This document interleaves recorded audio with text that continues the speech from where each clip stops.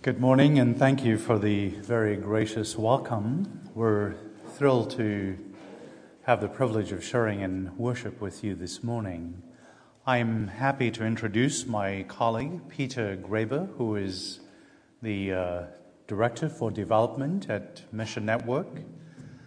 He and his wife, Mary, live in Elkhart, Indiana, and they attend the Sunnyside Mennonite Church in Dunlap. Thank you. Just have a few greetings to make, and sort of on the announcement frame of things, wanted to first of all greet Bob and Nancy Martin, who are my frequent hosts here, and they've hosted both Stanley and I this time, and their hospitality is legendary at Mission Network. I was remarking this morning that most of you probably don't get to stay at their home. But perhaps you need to move away so that you can come back and stay at their home. It's a great treat. And I see I've also missed, my timing is bad again because we are leaving this afternoon for some commitments in Ohio. And on December 3rd, there's Friends and Flapjacks.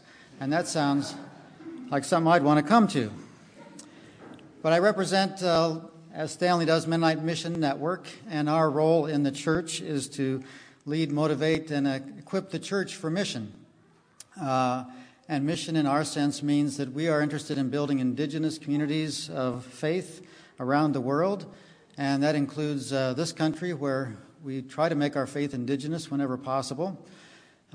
We do things from Christian service, voluntary service, to all kinds of international mission, as well as resourcing congregations for mission. You folks are familiar with our work in a number of ways. You support Mark and Mary Hurst, who were here, I think, just a couple weeks ago, right?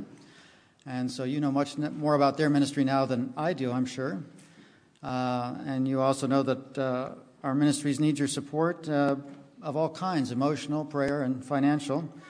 We thank you very much for the contributions you make to Mission Network each year, on the order of $20,000 or more, which is a significant help to what we do around the world.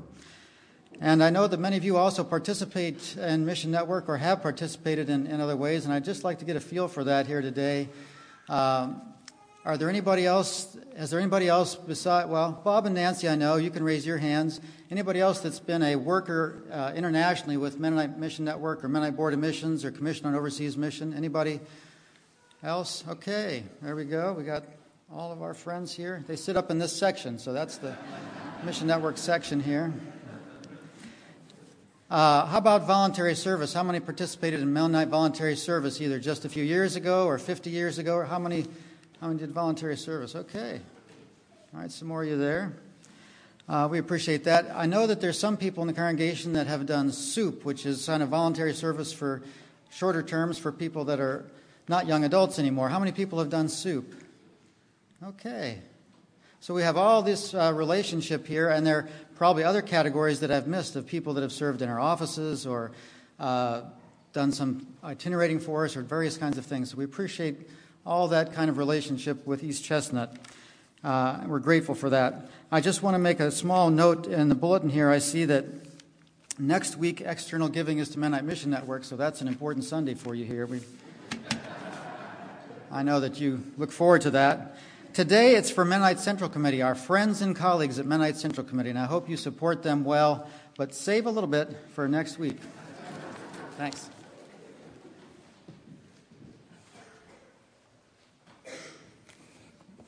Thank you, Peter.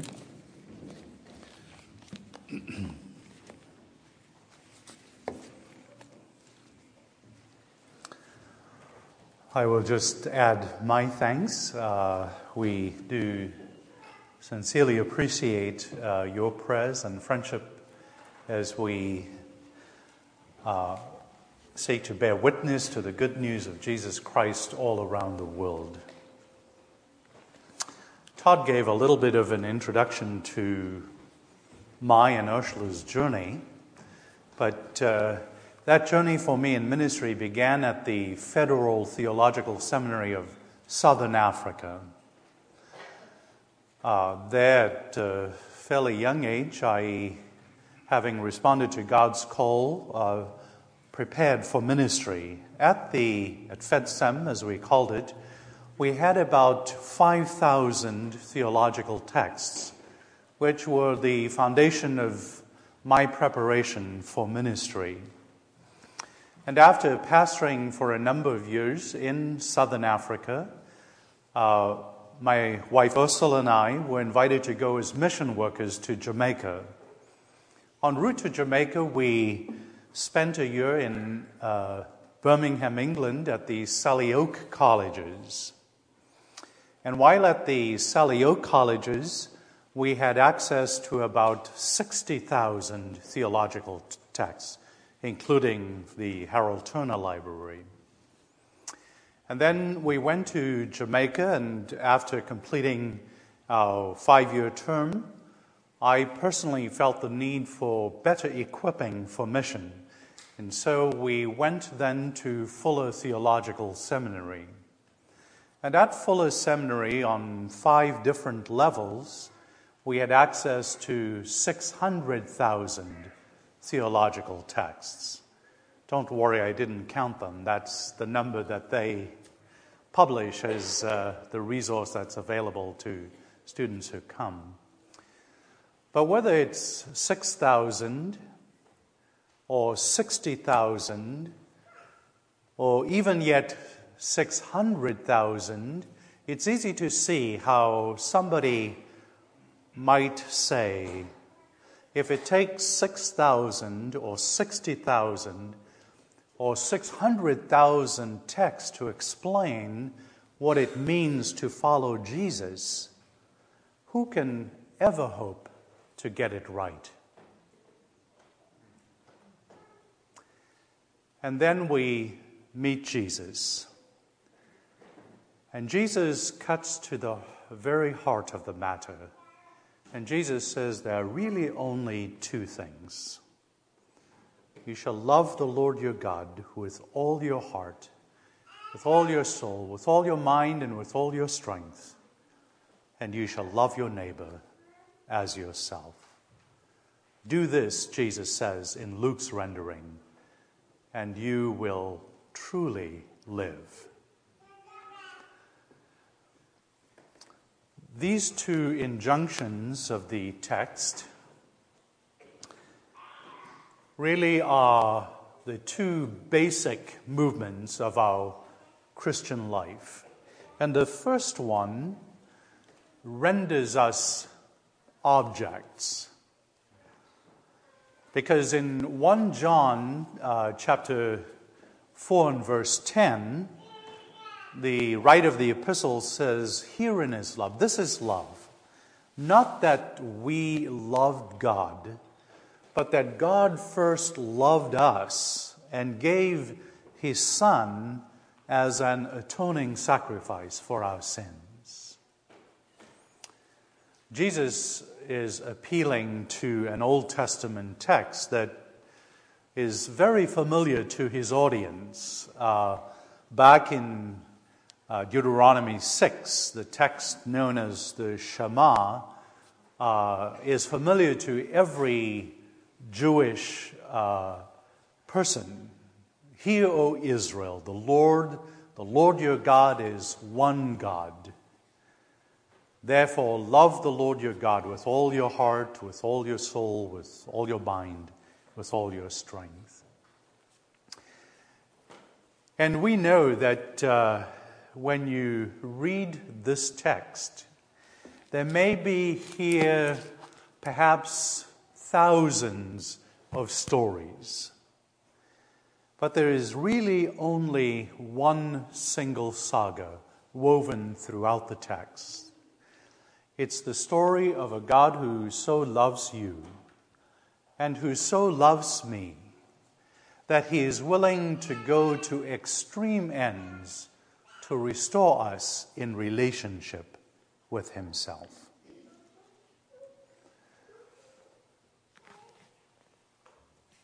When we meet Jesus,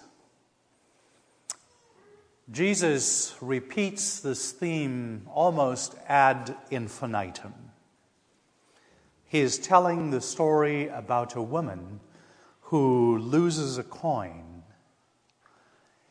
and who searches incessantly and will not rest, sweeping every inch of the house in order that that coin might be found. Or he tells the story of a shepherd who is gathering the sheep to the fold for the evening rest. And when he arrives at the fold, he discovers that one of these sheep is not among those who have entered the fold. And Jesus says, and the shepherd leaves the 99 and goes searching over hill and vale, searching until he finds this sheep that was lost. Now, if you were like me and you grew up in a Christian home, it is quite likely that you have an image, a picture of Jesus standing erect, and on his shoulders is a gentle, cuddly lamb. You couldn't have wanted a sweeter little lamb. But Desmond Tutu says that is completely, absolutely wrong. What Jesus finds is an obstreperous ram that is stinking to high heaven. It was caught in the thicket and rebellious, and it is this ram, rebellious and stinking, that Jesus picks up and puts on his shoulders and carries home. And Jesus says, that's kind of like you and I, not Jesus, you and I were. And in the love of God, he picks us up and he puts us on his shoulders and he carries us home. There is one more story that to me is one of the most compelling stories in the entire text, where Jesus tells the story of a father who had 2 sons. And there came a day when the younger of the 2 sons said, I'm just sick and tired of the constraints and the confines of this household. And he says to his father, Father, I count you as dead. Please, give me what I would have inherited, and I will go and make my own life. And the father, gracious father that he is, liquidates the assets and gives the son what would have been due in his inheritance. And the son goes and he makes his own life, only it's a life that led to great deprivation and struggle and suffering and pain. He finds himself struggling, fighting pigs for food.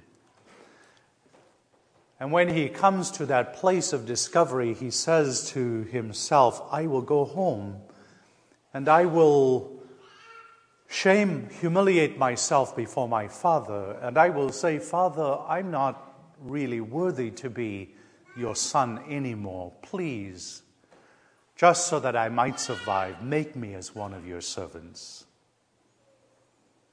Meanwhile, the father has been hearing the voices of his neighbors who have told him, this son of yours has done such a shameful, scandalous thing, you should write him off. You should count him as dead.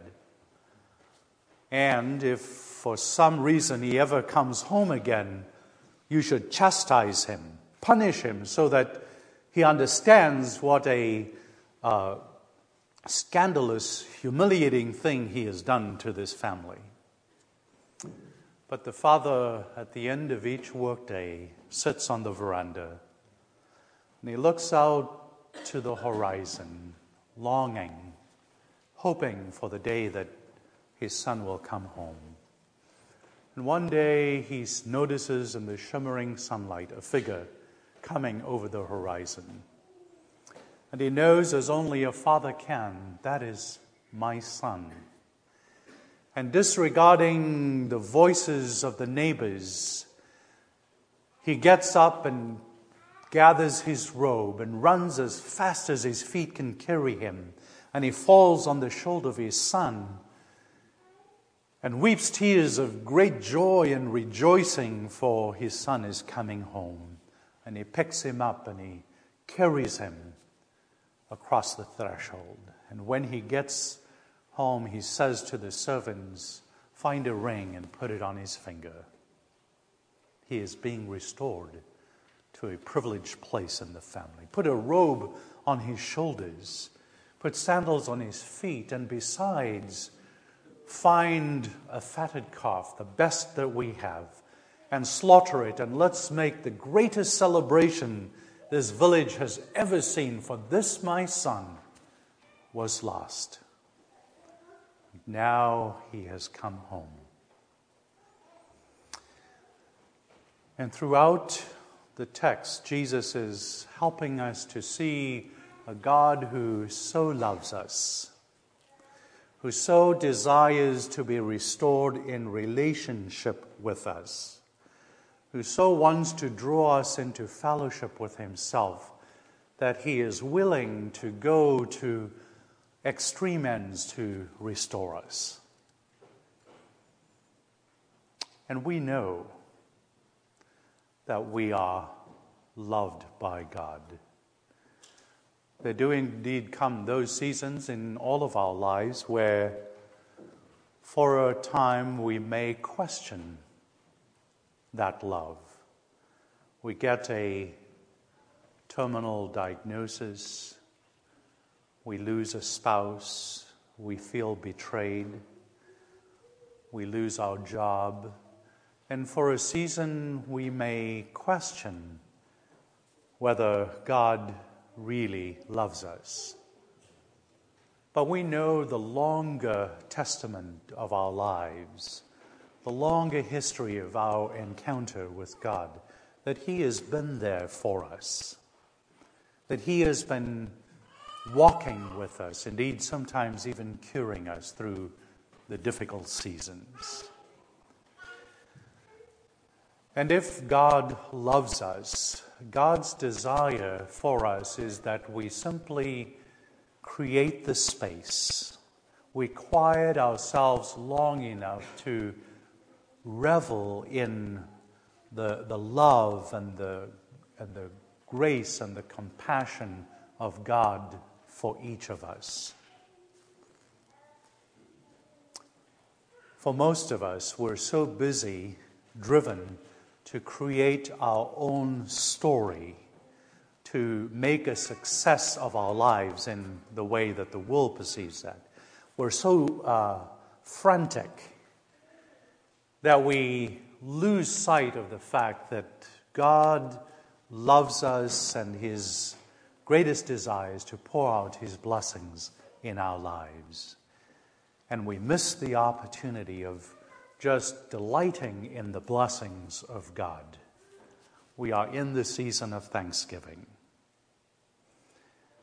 In these next few days, it is my hope that I can, and that each of us will, quiet ourselves long enough to remember the goodness and the grace and the mercy and the love of God that God has shown us. And that may fill our lives with joy and with delight in what God has done for us. And if we learned in Sunday school, probably the first chorus that you learned, "Jesus loves me, this I know, for the Bible tells me so." There's another chorus that we quickly learn after that. And it says, "Jesus loves the little children, all the children of the world, red, brown, black, yellow, white, all are precious in his sight." You know I'm not a singer, right? But the point is that when we learn to love God, we are also called to love those whom God loves. And that's the second movement of our Christian walk. If the first renders us objects, the second renders us subjects. And it is my suspicion that while many of us can grasp and come to terms with the fact that God loves us, we see the external evidences of that love of God, both in the text but in the images that are stuck in our minds and that we see everywhere, the image of the cross. But we struggle with understanding that God wants to use us as those who bridge that love into the lives of others. That God calls us to be the instruments, the agents of God's healing and hope, of God's mercy and grace in the lives of others.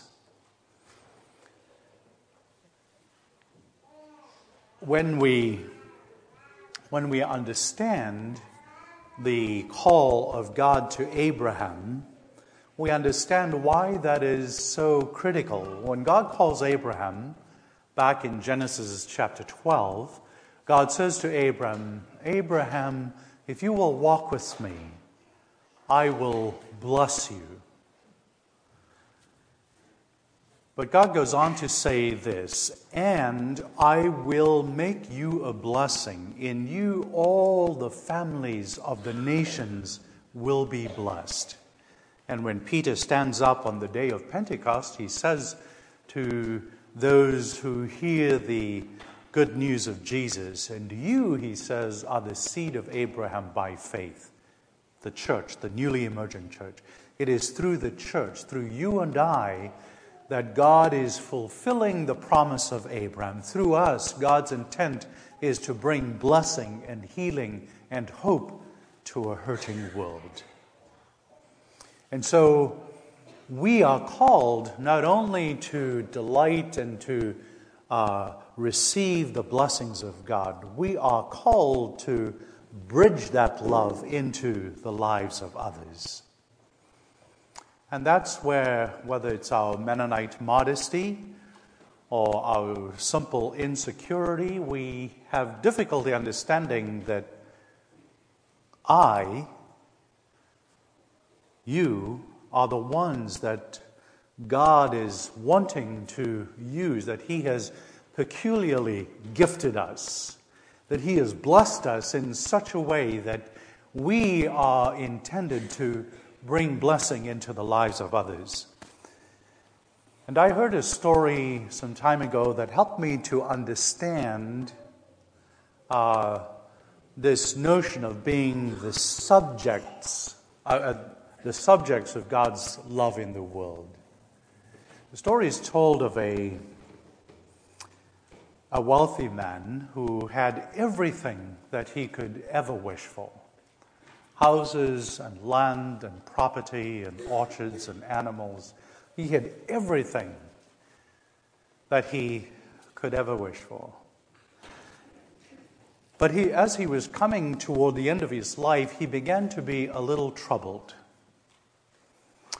He began to ask the question, is what I have simply by dint of sheer hard work and shrewd negotiation, or has God been with me? Is this all the blessing of God, or is it just my hard work? And he wanted desperately to know that God had been with him. And so he went to the rabbi and he said, Rabbi, I understand that there is a legend that Elijah, who was not buried but raptured into heaven, roams the earth and goes at God's bidding to bring blessing into the lives of those to whom God directs him.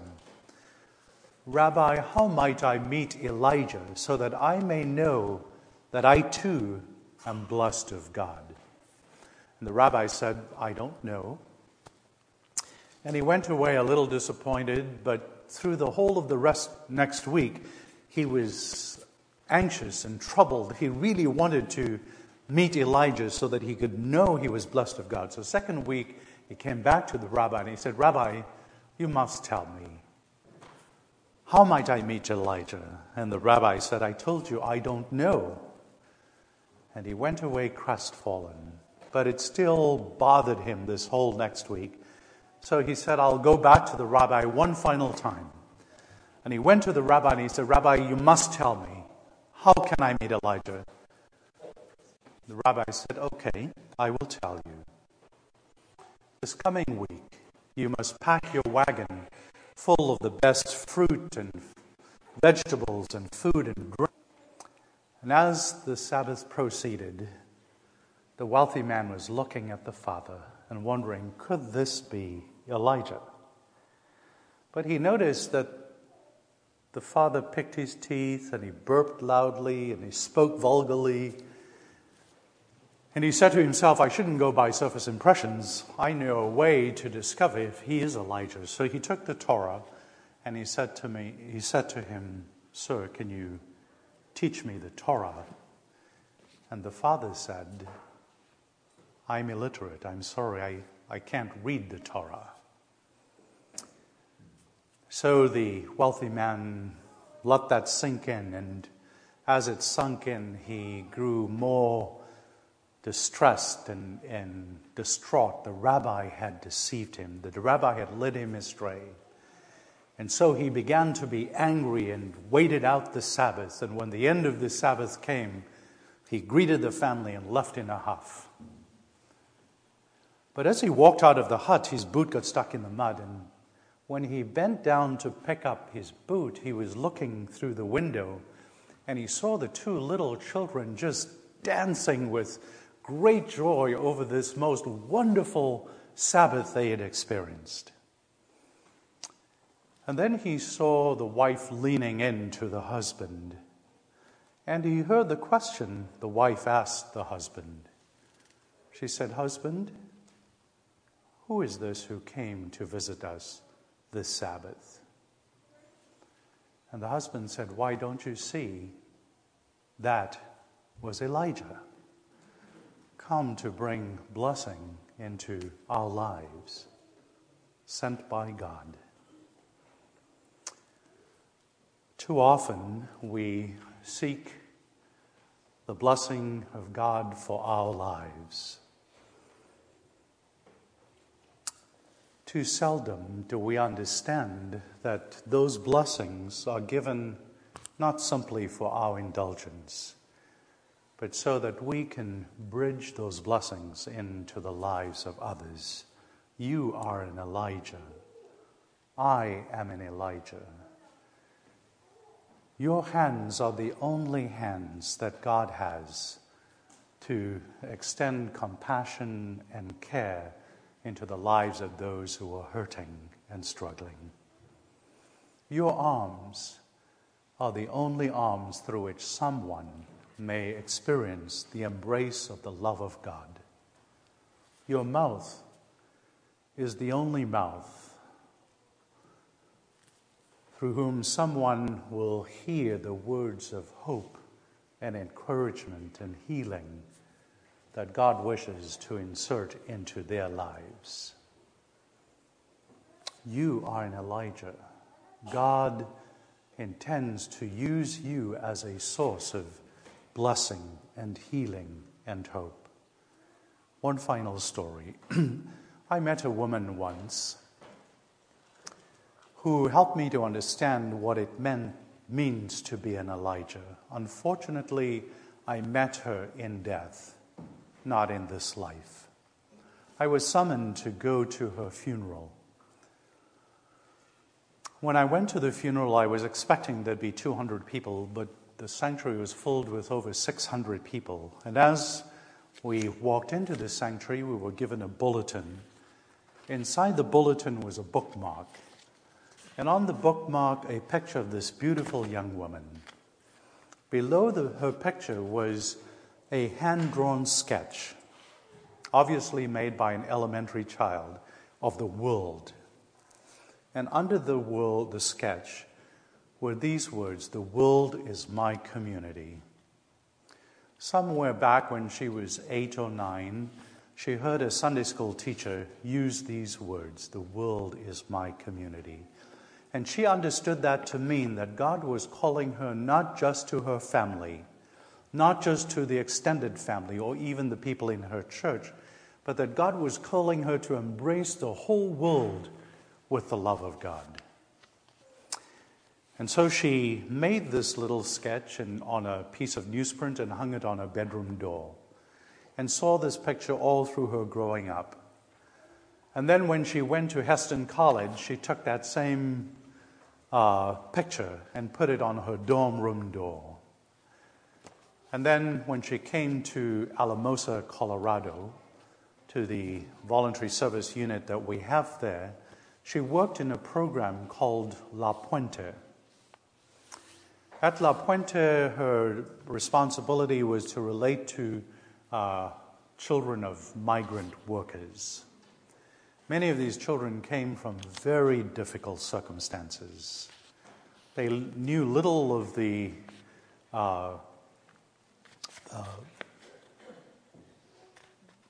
opportunity that parents generally have at the end of a day to extend love and nurture, because their parents worked till late night and didn't have much opportunity. So Chloe hung this picture on her bedroom door in the unit, and she determined that she was going to pour love into the lives of these children. So every day she met the children as they came, and she hugged them and told them that she loved them and that God loved them too.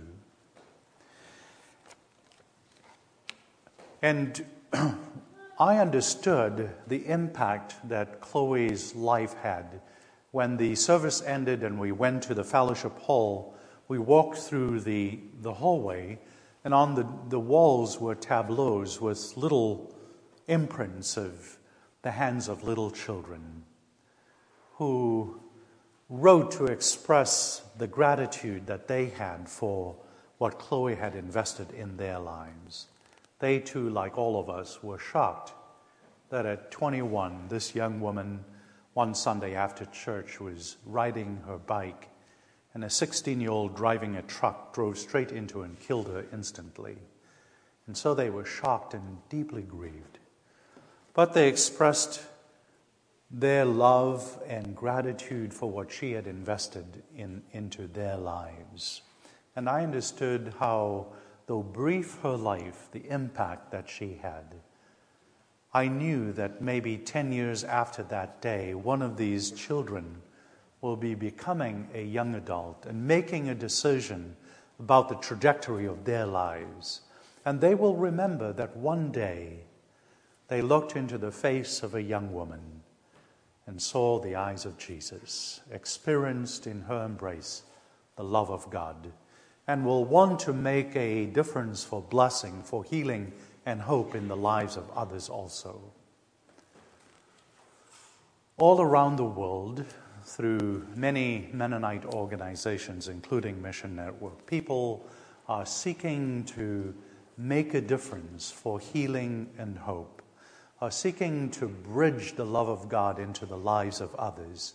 And I want to thank you for your partnership in making that possible, for your sharing.